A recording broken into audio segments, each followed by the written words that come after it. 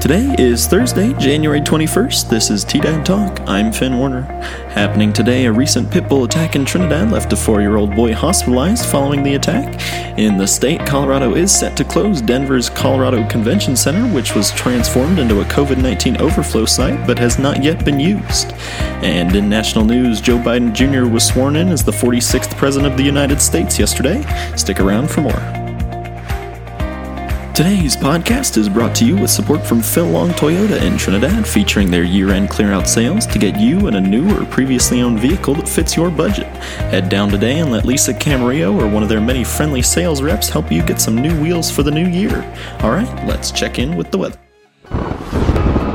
Today is nice and sunny with highs right around 50 degrees and tonight's lows in the lower 20s. Tomorrow will be sunny again with highs around 50 degrees. Temperatures warm up a little bit tomorrow with lows in the upper 20s. Now, here's the news.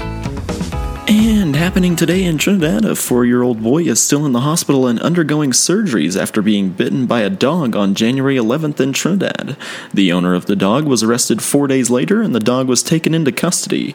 Zara Diaz, age 21, has been charged with felony-level child abuse and unlawful ownership of a dangerous dog. According to the mother of the child that was bitten, Desiree Pachorik, and court documents, 4-year-old John Torres Diaz and his father, John Diaz II, were at the residence of Zara Diaz, the boy's stepsister.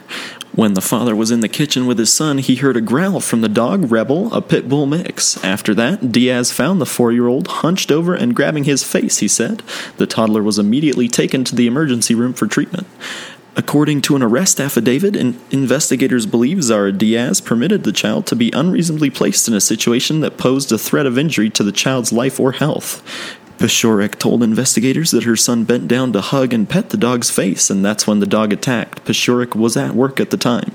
Zara Diaz told investigators Rebel was 8 years old and had arthritis and can be very cranky at times. She went on to tell investigators her 4-year-old stepbrother had been known to jump on Rebel and play rough at times. Rebel was involved in a separate bite incident, which an 18-year-old female was bitten in the face and arm 1 year prior to this incident, according to court documents. The attack required treatment for superficial puncture wounds. The incident was not reported to the police. It was recommended that no unattended children be left with the dog, according to medical reports of the attack. Pachorik told the Chronicle News that her son initially received 58 stitches to repair the massive gash in his lip, nose, cheek, and ear on his left side. Since then, some stitches have been removed, but he still has 28 on the inside of his mouth and is still in the hospital. To read more on this story and get caught up with Trinidad news, pick up a copy of today's paper or find it online at the Chronicle News website, thechronicle-news.com.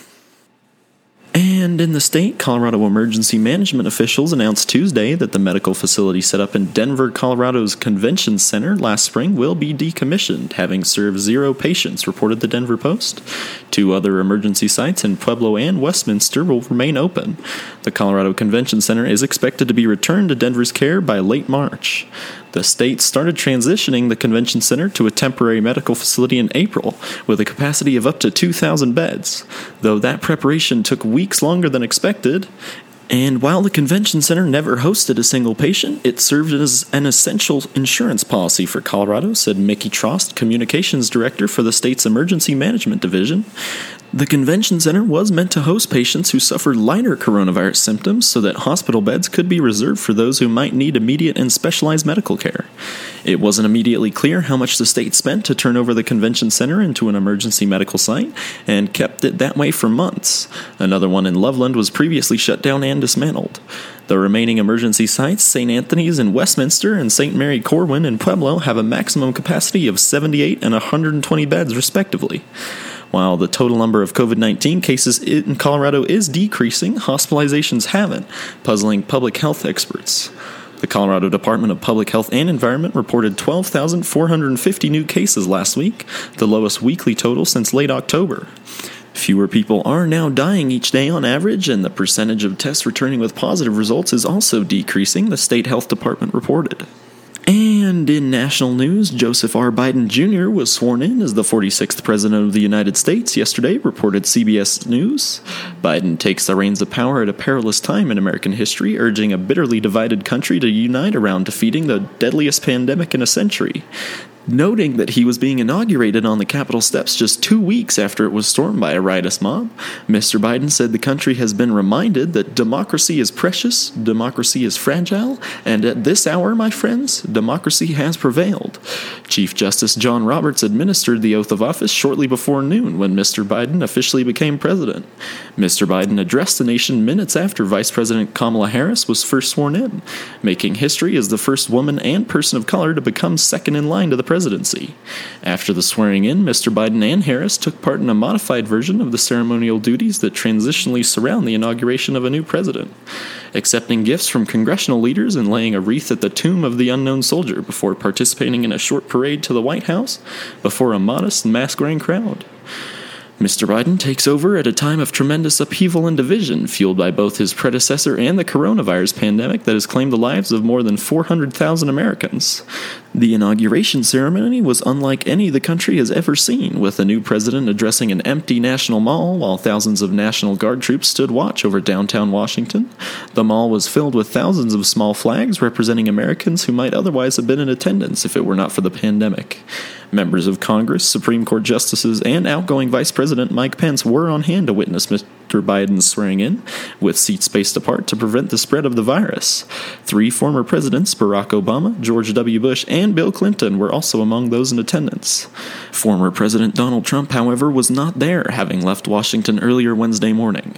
Mr. Trump instead addressed supporters before boarding Air Force One for the last time as a president to fly to Florida.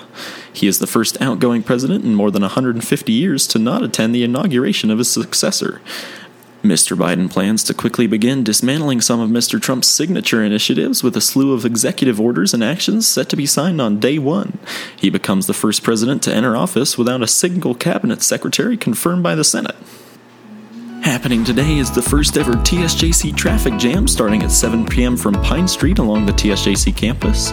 Bring any street-legal vehicle to join in the fun, kicking off a new semester and a new year. The cruise is free to students, staff, and the public. To learn more, call 719-846-7390 or 719-859-7003. If you know of an upcoming event you think should be included on our podcast, give us a shout on our TDAD Radio Facebook page or call us at 719-846-3311. And for a deeper look into what's happening in Trinidad and beyond, visit the Chronicle News website, thechronicle-news.com, and don't forget to support your local journalism with an online subscription. And another shout out to our sponsor for today, Phil Long Toyota in Trinidad, who helped me get the car I still love and can help you find the right one too. Give him a call at 719-355-7100. That will do it for today's episode. Thanks for hanging around. This has been Finn Warner. Have a great day. This is Chronicle News Media.